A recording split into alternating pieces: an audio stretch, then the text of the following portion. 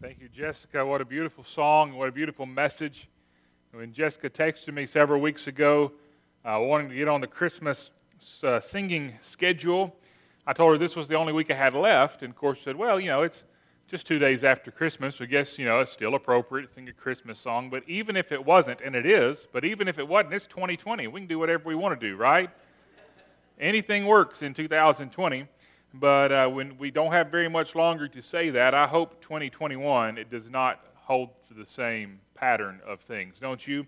We've come to the final Sunday in 2020. And in January, people said this was going to be the year of great clarity because 2020 vision is perfectly clear vision, right? And it's been anything but clarity, right? They say hindsight is 2020.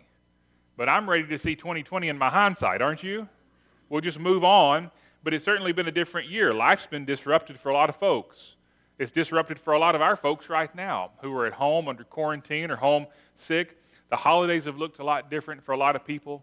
Smaller gatherings for some just very small gatherings. I saw at least one family that I know, and I know a lot of you know as well, they had posted a picture on Facebook. They just all met via FaceTime and just had their own little Christmases there at home. And I know that was a lot different for them. School's been different. Work's been different. Church has certainly been different, right? As I put in the bulletin, I never dreamed I'd see blue painter's tape as part of the decor. It's certainly not something Denise would have picked out for the decorations of the sanctuary here. But we hope that all that is going to be in our hindsight in the very near future as things begin to look up. We'll have that hope. But years from now, when we look back on 2020 and we look at the things that we've been through, maybe, just maybe, it won't look quite as bad. Because oftentimes when we look back on something, we see the whole picture that we didn't see as we were living it and just seeing the little bitty pieces one at a time. And as it's been our tradition at Brister, we've been walking through the Christmas story. And we've been looking at it just one piece at a time. And it's a beautiful story. And every piece is symbolic. Every piece is beautiful in and of itself. But today, as we come to what may be the end of the traditional Christmas story in Luke, we have the advantage of the hindsight, of looking at not only this passage of Scripture today, but remembering everything that we've looked at as we've studied the Christmas story so far throughout this month. For me, it's today's passage of Scripture. And Brother Eric and I were talking about it the other day, and he said that parts of what we're going to read today to him are some of the most beautiful lines in all the Bible. But for me, it is this section of the Christmas story that brings it all together. Because it's with this section that we get the whole picture and that we see the Christmas story in maybe a more beautiful light than we see it as we study just the manger scene or just the angels or whatever else it may be. Read with me in Luke chapter 2 is where we'll be. In Luke chapter 2 this morning, beginning in verse 21. Luke chapter 2, beginning in verse 21. Luke records this. And when 8 days were completed for the circumcision of the child, his name was called Jesus, the name given by the angel before he was conceived in the womb. Now when the days of her purification according to the law of Moses were completed, they brought him to Jerusalem and presented him to the Lord. As it is written in the law of the Lord, every male who opens the womb shall be called holy to the Lord, and to offer a sacrifice according to what is said in the law of the Lord, a pair of turtle doves or 2 young pigeons. And behold, there was a man in Jerusalem whose name was Simeon. And this man was just and devout, waiting for the consolation of Israel, and the Holy Spirit was upon him. And it had been revealed to him by the Holy Spirit that he would not see death before he had seen the Lord's Christ.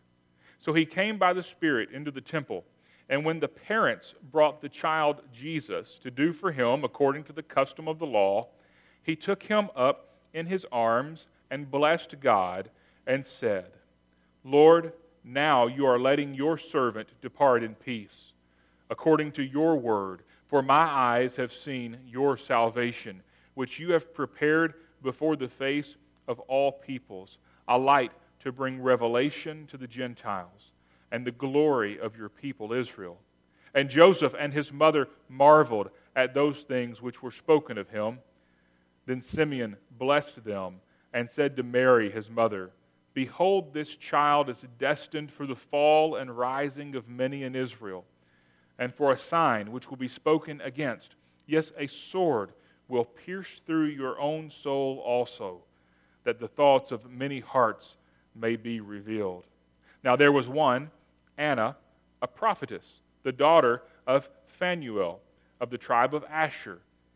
She was of great age and had lived with a husband 7 years from her virginity, and this woman was a widow of about 84 years, who did not depart from the temple, but served God with fasting and prayers night and day. And coming in that instant, she gave thanks to the Lord and spoke of him to all those who looked for redemption in Jerusalem. So when they had performed all things according to the law of the Lord, they returned to Galilee, to their own city, Nazareth. Let's pray together this morning. Father, we thank you for the Christmas story. We thank you that you inspired Luke to investigate this story, to gather the facts, and to write it down so that we could be reminded of how great you are and how great your mercy and your grace is every time we read it. Father, I pray this morning that we'd be drawn closer to you and that you would show us what you want us to know out of this section of the Christmas story and the whole story put together. Be with us now and be with us during this time. In Jesus' name, amen. We don't have time to cover all of this text this morning. We'll have to get to some more of it tonight. And even then we won't cover all of it because we could spend a month preaching on just these 20-some-odd verses that we just read. This is loaded with great information and great truths that we need to know. So I encourage you to study it some more on your own, to look up some of this stuff on your own, because there's a lot of stuff here. And forgive me if I leave something out that you really wanted me to have covered this morning, okay? There's just only so much time, and I know you all probably have leftovers that you still need to get back to and eat at the house. But let's set the scene. Before we get to the main part of the text, which is Simeon this morning, we need to set the scene so we know exactly what's going on. Verse 21 tells us that at first, 8 days have passed since the birth of Jesus. Just in verse 21, 8 days have passed. And the law of Moses says this is a very significant date in the life of a Jewish male child, because this is the day on which the circumcision happens, which was the mark of the Jewish people. It is also the day when their name is given. This is the day when Jesus legally becomes of the house and lineage of David. How significant for the prophecies told of this child. But I want you to know what significance day 8 had, because this was something they would even do on the Sabbath. If day 8 fell on the Sabbath, they would do the circumcision and naming on that day. That's big because, in the Jewish community, in the Jewish culture, they did nothing. Even the Orthodox Jews today do next to nothing on the Sabbath. If you were in the hospital sick, all they were allowed to do for you was to do the minimum possible to keep you alive till the next day. But if it's day 8 since birth, this ceremony is taking place. It's a big day. It's the day he's given his name, Jesus. That's the name the angels told Mary and Joseph he'd be given. It means Yahweh saves. And you say, it's a big deal. What's in a name? Paul said there's a lot in this name. He said over in Philippians chapter 2, therefore God has highly exalted him and given him the name which is above every name, that at the name of Jesus every knee should bow, of those in heaven and those on earth and those under the earth, and that every tongue should confess that Jesus Christ is Lord, to the glory of God the Father. One day, every being that has ever lived, in heaven, on earth, and in hell below, will bow at the feet of Jesus. There is power in that name. And in verse 21, we find out he got it just when he was supposed to on day 8. Now we skip ahead. As we get to verse 22, we jump ahead to day 40. And that's where everything else we're going to talk about this morning takes place. On day 40 after the birth of Jesus. Why is this significant? Why are they at the temple on the 40th day?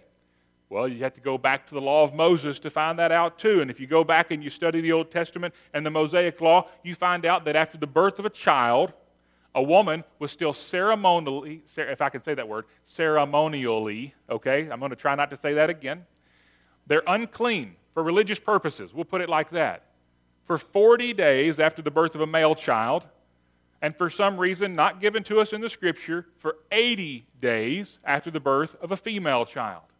The unclean period doubles for the birth of a female child. But when this day is completed, the woman was to go and offer a sacrifice for the forgiveness of her sin and her cleansing. She becomes clean for religious purposes again, ceremonially clean. When she was unclean, she couldn't participate in religious activities, couldn't go to the temple, couldn't do all of that. Now she can after giving the sacrifice. That's the sacrifice she gives. The pair of two turtle doves and 2 young pigeons. I can't talk at all today. But see, as long as you know what I'm talking about and the folks online know what I'm talking about, they have the advantage of going back, slowing it down, and watching it again. You're just going to have to listen close. That's the sacrifice that's being offered, was to make Mary ceremonially clean again. I finally figured the word out. But if you go back and look at the law, we learn a lot about Mary and Joseph here. Because what the law of Moses said was that the sacrifice that was to be given here would be a 1-year-old lamb and either a pigeon or a turtle dove. See, that's expensive. And so poor people, quite literally the Jewish people called this the offering of the poor. Instead of giving the lamb and the turtle dove or pigeon, could just simply give 2 turtle doves or pigeons, a much less expensive yet still sacrificial offering. So they're at the temple on day 40, primarily for the purpose of offering this sacrifice for Mary. But while they're there, we find out something else happens. In verse 22 and 23, it says, "Now when the days of her purification according to the law of Moses were complete, they brought him to Jerusalem to present him to the Lord." They're there for a baby dedication. You see, we don't get these facts here in this particular passage of Scripture, but in verse 39 it says, "So when they had performed all the things according to the law." So we know they did everything the law said they had to do. One of the things the law said they had to do, you find this if you go back and look in Leviticus, in the law, you find out that the firstborn male child had to be given to the Lord. Given, quite literally. The law required you to give the child to the Lord. But it allowed you to buy the child back for 5 shekels. That's about 1 month's pay for the common worker of the day. 5 shekels. A huge sacrifice. Can you imagine a young couple, newly married? You remember when you were newlyweds? I mean, with rare exception around here, most newlyweds don't have a lot of money in the bank, right? First child's here. You may not have originally been planning to have a child this quick in your marriage, but Mary and Joseph did. God had different plans. That we know they're poor because of the offering they gave. 5 shekels is a lot of money. That was a huge sacrifice. But they were here because they were obedient. They were here because they were obedient to the Lord. And so because of their obedience to God, they crossed the paths of 2 people. 2 other obedient people. And here's where we get the main gist of the message this morning as we look at Simeon. The other's Anna. We'll look at her amongst some other things tonight. But here as we look at Simeon and the words that Simeon spoke, the entirety of the Christmas story begins to come together. It's part of the story you can't get if you just look at the manger scene. It's part of the story you can't get if you just look at the angels appearing to the shepherds. Simeon brings everything together. This is the only place in the Scripture where we meet this man named Simeon. The Bible says he is just and devout. The Bible tells us that he possessed the Holy Spirit. The Holy Spirit was upon him. And it tells us that God had promised Simeon, you won't die until you lay eyes on the Messiah. This long-awaited Messiah that for centuries upon centuries had been promised to Israel. Now, we don't know how old Simeon was. Most people would assume he's old. We're not specifically told that, but because he was promised he wouldn't die before he saw the Christ, most people assume he's old. But let me sum up what we know about Simeon. Simeon was perfectly in tune with God. And Simeon was saved. Simeon was saved because of the faith he possessed in the promise of God. So on the 40th day after Jesus' birth, the Holy Spirit directs Simeon to the temple. On the 40th day after Jesus' birth, Mary and Joseph are coming to the temple. There's no way to explain this than it is by divine appointment. We have nothing to indicate that Simeon knew Mary and Joseph. We have nothing to indicate that they knew him. We have nothing to indicate that he knew what he was looking for. But when Simeon saw Jesus, he knew he'd found him. You know, there's a lot of people searching for something to fill that void in their life, that something that's missing, and you know just something's not right, and then they encounter Jesus, and they know instantly that's what they've been looking for. Simeon's been trying to fill this void, this one thing he's missing, seeing the Messiah, and he sees Jesus, and he knows that's him. And can I just stop for a minute and give you further proof that Simeon is a good man? What new mother do you know that just hands their 40-day-old baby off to some strange man? Mary trusted Simeon. She had no reason to trust Simeon, other than no doubt Mary was in tune with the Holy Spirit, and she knew something special was about to happen. Read with me what may be some of the most beautiful words in the Scripture, what Simeon says in verse 29. We'll back up to verse 28. It says, he took Jesus in his arms. No doubt he's looking at the little baby. Can you hold a newborn and not just look at him, right? He's holding that little baby. And he says, Lord, now you are letting your servant depart in peace, according to your word, for my eyes have seen your salvation, which you prepared before the face of all peoples, a light to bring revelation to the Gentiles, and the glory of your people, Israel. What a beautiful passage. He says, my eyes have seen your salvation that you prepared for all people. Think about where he's at. They're in the temple grounds. What does the Orthodox Jewish person believe in that day and today? That salvation will be just for the Jews. They believed the Messiah would come. The Messiah would save the Jewish people and, defeat all of their enemies, and that they would ultimately be saved. That salvation is for the Jews. And Simeon stands there on the grounds of the temple, the epicenter of the Jewish faith, and he says, this child is the Messiah, and this child brings salvation for all people. You might could say that Simeon made the first missionary statement, right? The angels certainly made some missionary statements when they went out to the shepherds, but Simeon stands there and he declares that this child would provide salvation for all. Through Jesus Christ, salvation would be extended from God's chosen people, Israel, to all people of the world. Through this child, the promise made to Abraham long, long ago would finally be fulfilled. Salvation's for everyone. That's what they needed to hear. That's what the people today need to hear. Salvation is for everyone. People need to be reminded that they need to be saved. So I was listening this week to some sermons. Brother John, I hope Brother John listens to them as well. And I hadn't thought about this until I heard this other preacher say this. But by and large, out and about, you don't hear people talk about being saved as much as you used to. We like to use a lot of little lingo. You ask Jesus into your heart, you know. Have you trusted Jesus? Have you all these other questions? People need to know they need to be saved. See, when you say you need to be saved, you say saved from what?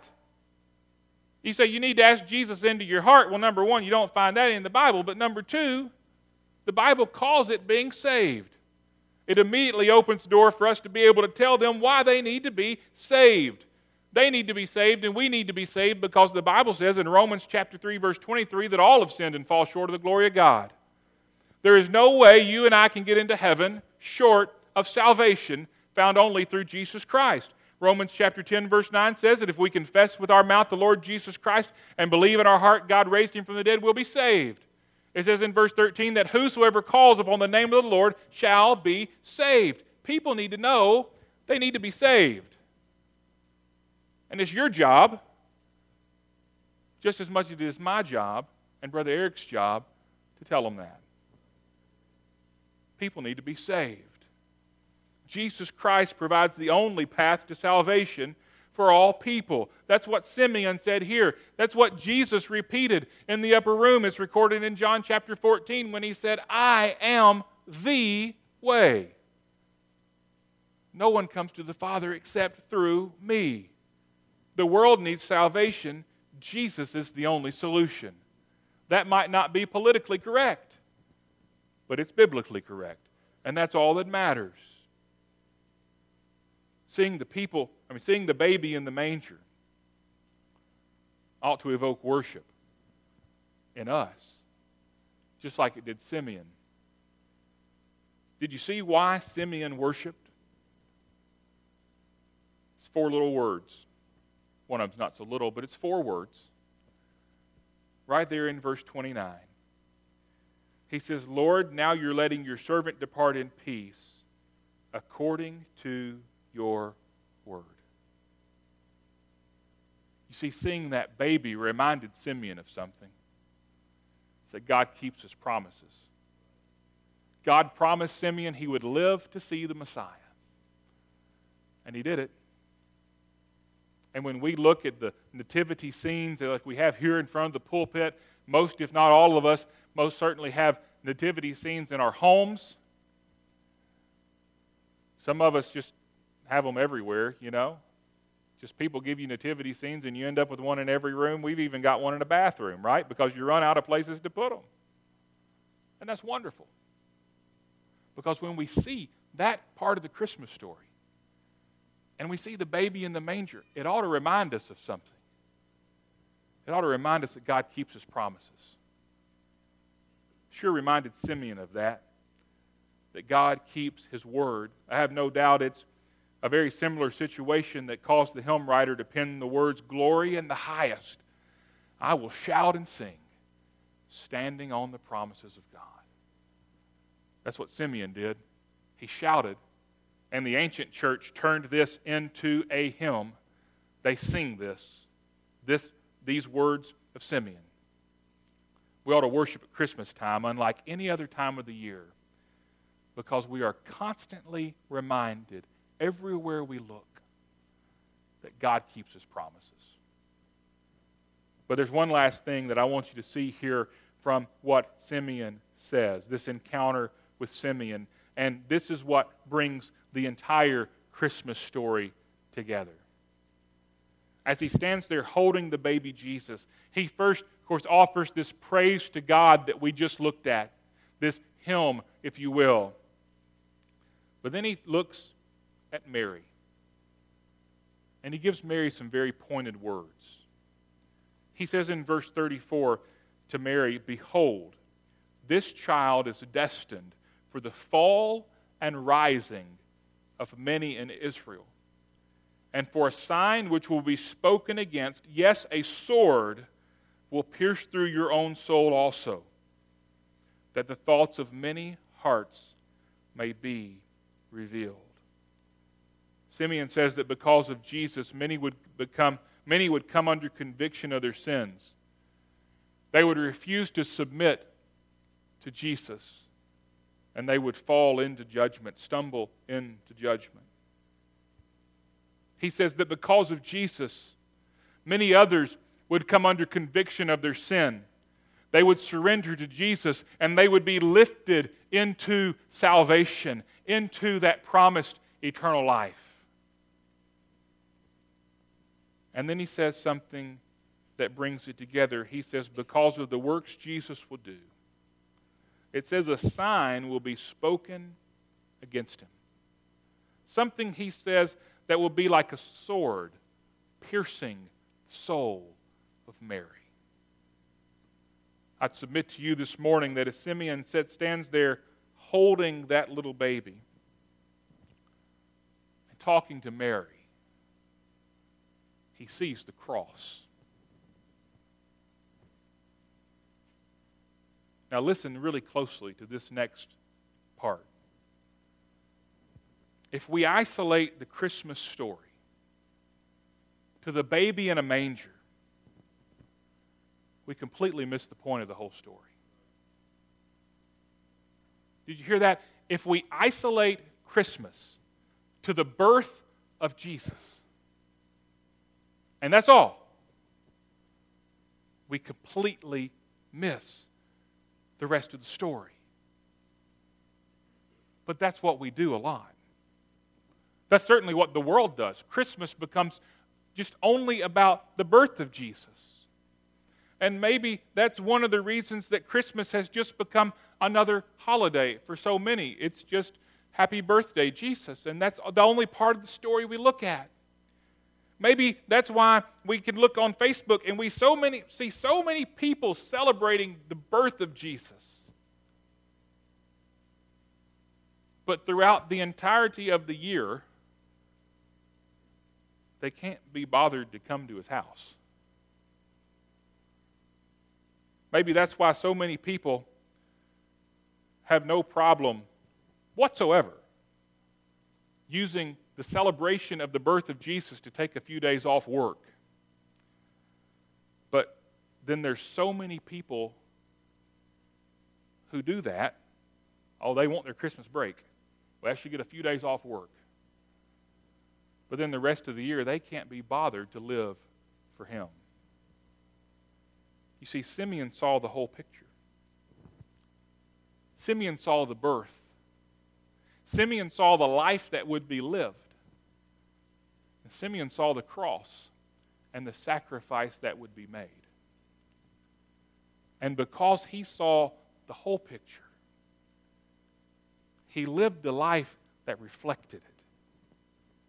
When we go back to verse 25, it says, "Behold, there was a man in Jerusalem whose name was Simeon, and this man was just and devout."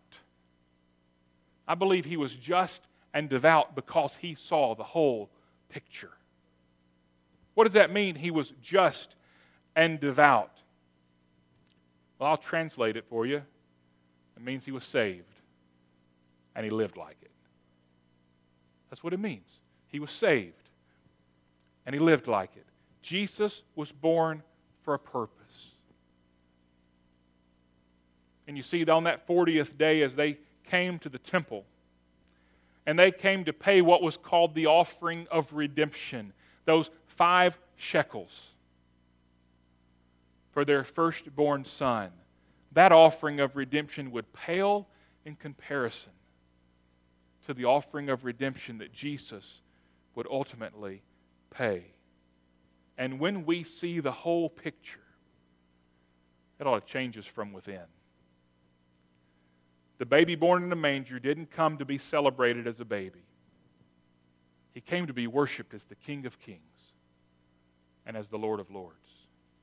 And this morning, as we prepare for our invitational hymn, and we get ready to respond to whatever the Lord has laid on our heart, as we've looked at, I hope we've seen the whole picture of the Christmas story this morning. that yes, an angel appeared to Mary and said, you're going to conceive. And as a virgin, you will give birth to the Savior of the world. And then as Caesar called all the world to register, and Mary and Joseph were divinely brought to Bethlehem, where she would give birth and lay the baby in a manger.